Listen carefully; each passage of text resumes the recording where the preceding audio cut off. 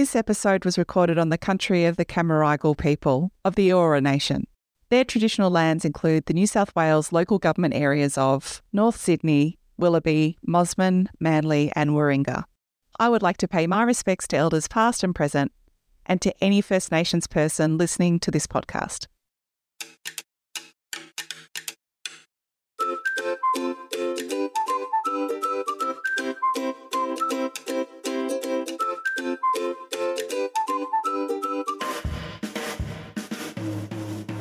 Welcome to Weekend Birder. I'm Kirsty Costa. I'm a teacher, a science communicator, and a fangirl of Australian birds. Our guest today is John Martin, a senior ecologist at EcoShore. What drives John in his work is a quest to improve the relationship between humans and wildlife. And he is here to tell us about corellas and ibis and other big city birds. Here's how things began for John. I certainly got interested in nature, and as a kid, we'd go to a holiday house just a bit north of Sydney in the national park and in the water, in the bush. And it was great. But how I got into birds was probably an accident more than anything. I was studying at the time and got introduced to the Australian white ibis as a management issue. And you may be familiar that in some urban areas where their nesting is seen as undesirable, the management action is to remove their nests and eggs. I was on an excursion where we learnt about that, and I looked at some of the literature and saw that we knew bugger all about the urban ibis population.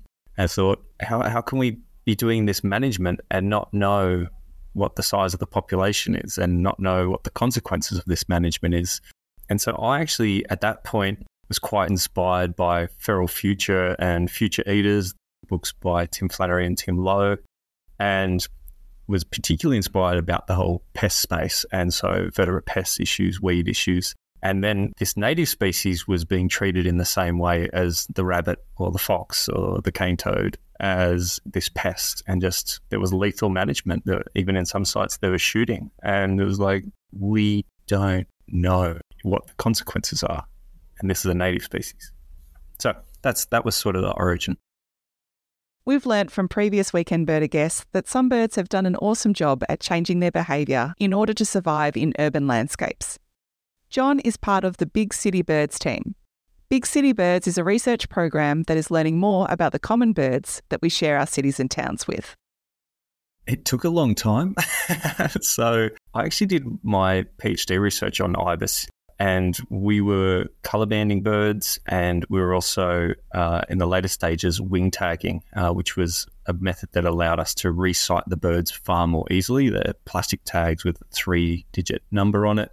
And of course, you could appreciate, if people aren't familiar with the Australian white ibis, they're a stork-like bird with really long legs. They go into wetlands and they stand in emergent vegetation, so the reeds and things grow. So when I colour banded their legs, which was how I visually identified them and said, oh, there's Sarah and there's Jane and there's John and there's George, I couldn't see the bands when they're in the water. So the wing tag's really great for that. And even when they're sitting on nests, sometimes you can still be able to see and identify individuals.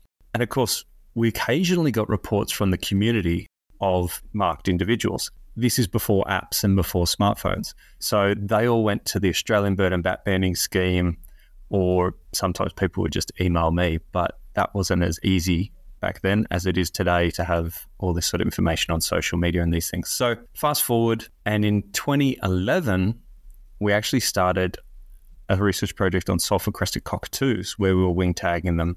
And we were really fortunate that a German guy who was living in Sydney, who would walk through the Botanic Gardens in Sydney each day to go to work, and he saw these wing-tagged cockatoos.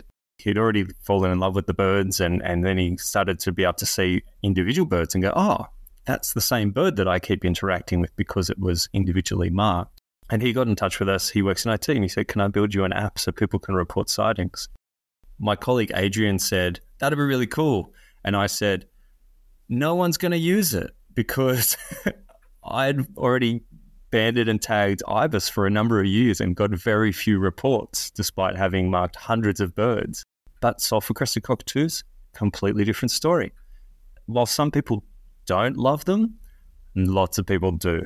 And lots of people also feed them. So therefore, we were now getting reports from people's balconies and, multi-story windows in the city of Sydney where cockatoos were flying up to the 10th floor to be fed and these sorts of things. And so that was the Wing Tags app, and that evolved into the Big City Birds app, which incorporates brush turkeys, ibis, cockatoos, long-billed crullers, and little crullers, but you can actually report any bird. The focus of the Big City Birds is behaviour, and there are lots of bird apps out there, but most of them are about presence and number, not necessarily about behaviour. Big City Birds has grown to be a national project with targeted areas that brings together a collaboration between universities, government and other organisations. Citizen science are also involved too. More on that later. John says that the program has been able to extend its remit to also research birds that travel between cities and regional areas.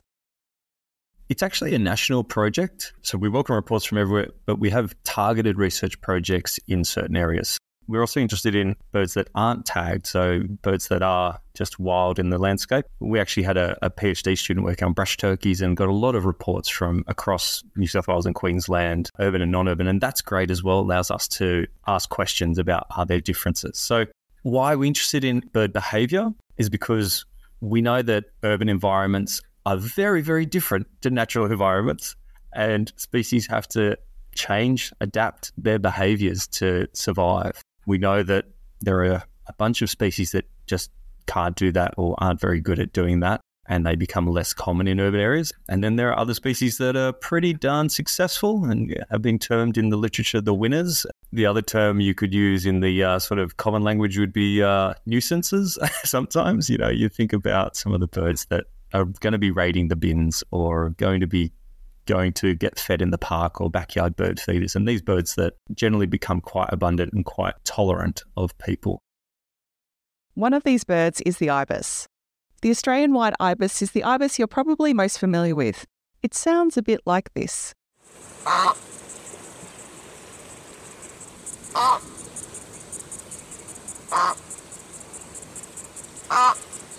The Australian white ibis is mostly white, as the name would suggest. It does have some black wingtips and tail feathers, but the most important thing to know about the ibis is that it has very long legs, a very long neck, and a very long bill. And I was asked a question by a kindergarten kid one time, why is an ibis an ibis?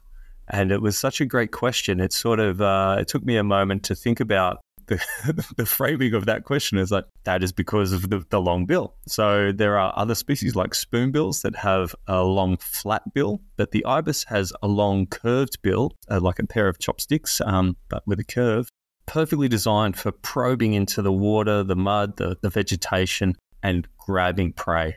Equally, that's why they have the long legs. Ibis in general are walking through water. They're walking through that sort of floodplain, grassy, wet vegetation. And those longer legs allow them to be walking through those habitats and not be in the water column, so their body isn't in the water like a duck would be. We certainly see ibis having baths and splashing and getting in the water, but they aren't a swimming bird naturally. What we see also is that ibis have a bald head, mostly. Some of them just have a very small bald crown, but the Australian white ibis, you'll see, actually has a bald head as an adult, and the neck feathers grow to about halfway up the neck. Well, when they hatch as little babies, their eggs are the size of chicken eggs that we've got in the fridge at home. They're these tiny little 55-gram little chicks that are completely covered in feathers, or more likely fluff at that point, including on top of their head. And they're these cute little gonzo noses. So they're actually gorgeous little birds, and I encourage everyone to go and search for a picture of a baby white ibis or any baby ibis. In Australia, we have 3 species of ibis.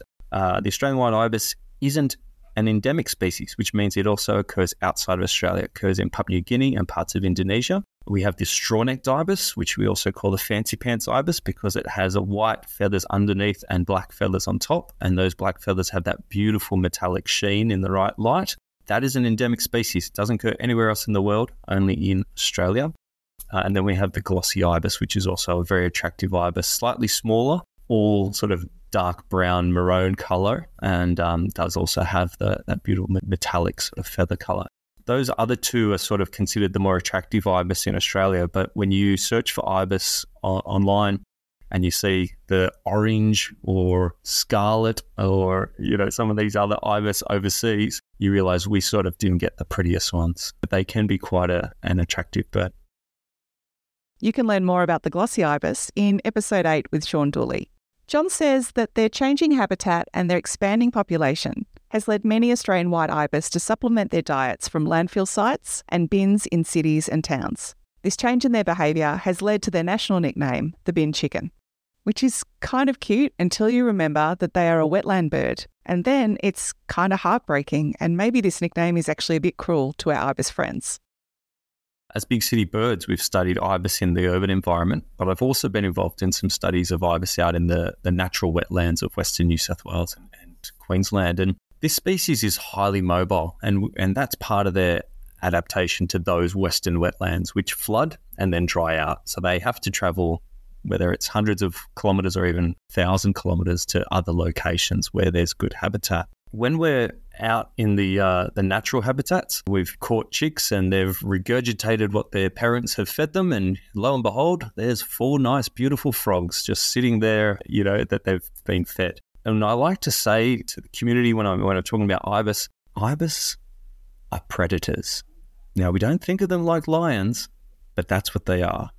Many birds are actually just out there hunting things and eating, whether it's eating a fly or eating a worm. This is a species that's not going to be eating grass or seeds or other vegetation. That's not what this bird does. Obviously, there's a bunch of birds that eat nectar and other, plant materials.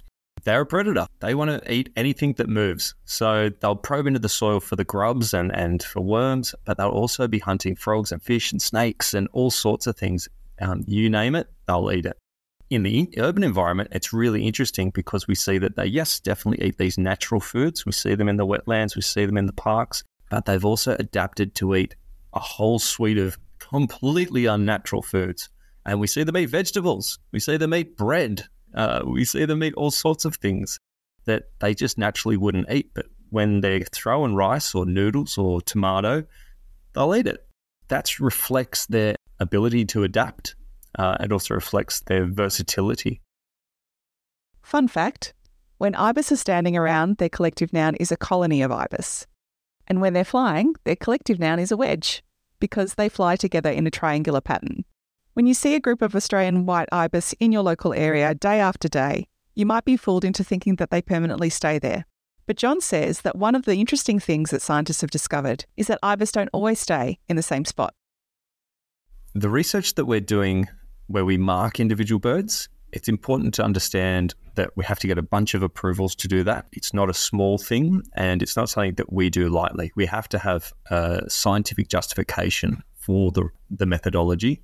A simple example was we were trying to understand about how the birds were utilising the habitat. Were they moving from the urban environment back out to the Western wetlands, for example? And so we were banding chicks at that time with colour bands, and this was quite a number of years ago. And we had a chick that we'd banded in Sydney in Centennial Park, right near the SCG, fly to Townsville. It took a few months, but it flew over 3,000 kilometres. That wasn't unknown for ibis. There had been banding back in the 1950s out in the Western wetlands done by CSIRO, and they had some birds move to PNG. It hadn't been done since the 1950s. And it hadn't been done in the urban environment, where there was this assumption the population was not so mobile and wasn't really leaving the urban environment. Right there, we've got this simple example that we couldn't have learnt about without actually doing something to the bird. So we needed to either individually mark it or fit it with a transmitter. We've banded chicks in the nest, and that's lifetime research. So we can actually learn about the survival of those chicks. Do they fledge? Do they become adults? Do they breed? If we're doing the monitoring, if community are reporting those observations.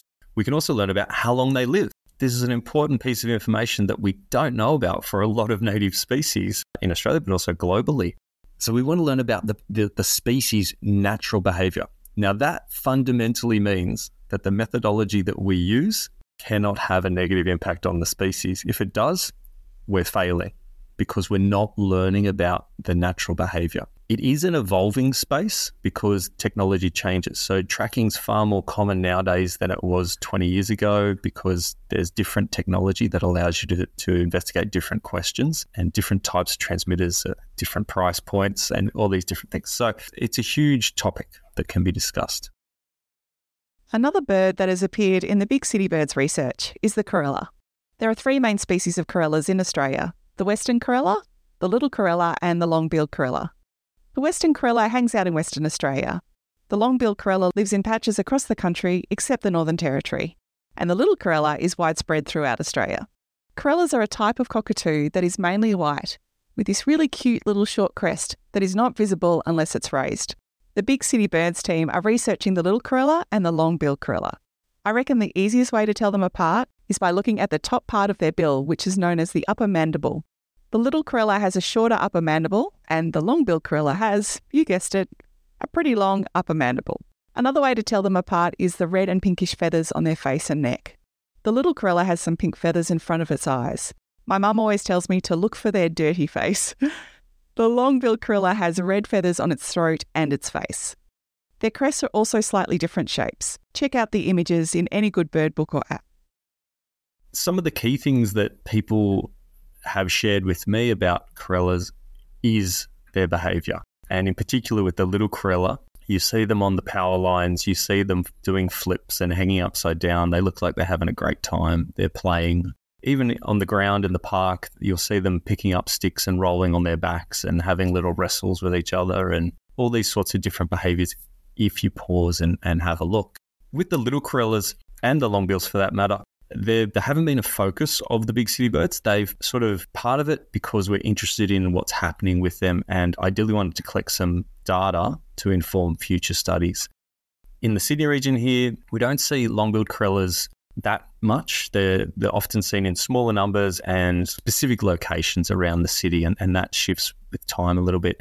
With the little corellas, we see this seasonal influx that they seem to come in bigger numbers in some parts of the city in spring. Other parts of the city, they seem to be there all year round. So there is this movement behaviour that we don't have a good understanding of. What we also see is that at this time of year, we're seeing quite a few chicks in the population. So there is breeding going on in the Sydney region.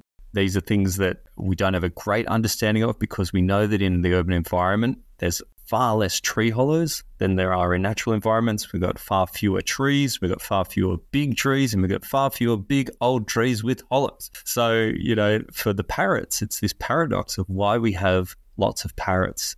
Most of them, of the parrot species in Australia, nest in tree hollows, and we see them quite commonly in urban areas, a range of different parrot species. But yeah, there isn't this habitat. So there are just questions around the population there. And then we actually have wing tagged some little corellas in Adelaide as part of a project there. And we wanted to do some GPS tracking, but the corellas had other ideas and removed the GPS transmitters really quickly. But the wing tags are still on those birds. So if people have a keen eye in the Mount Barker, Adelaide region, they obviously fly around. In that region, part of the reason for the research is that they are seen as, again, a nuisance. They do occur sometimes in very large numbers and can cause quite significant damage to crops and also trees. There's a desire there to understand the size of the population, the movements of the population, and the seasonality of those movements. So again, yeah, that's something that we'd love to do some more work in. One of my favourite sounds is when little corellas fly in large groups together and then land on the trees above me. It sounds a bit like this.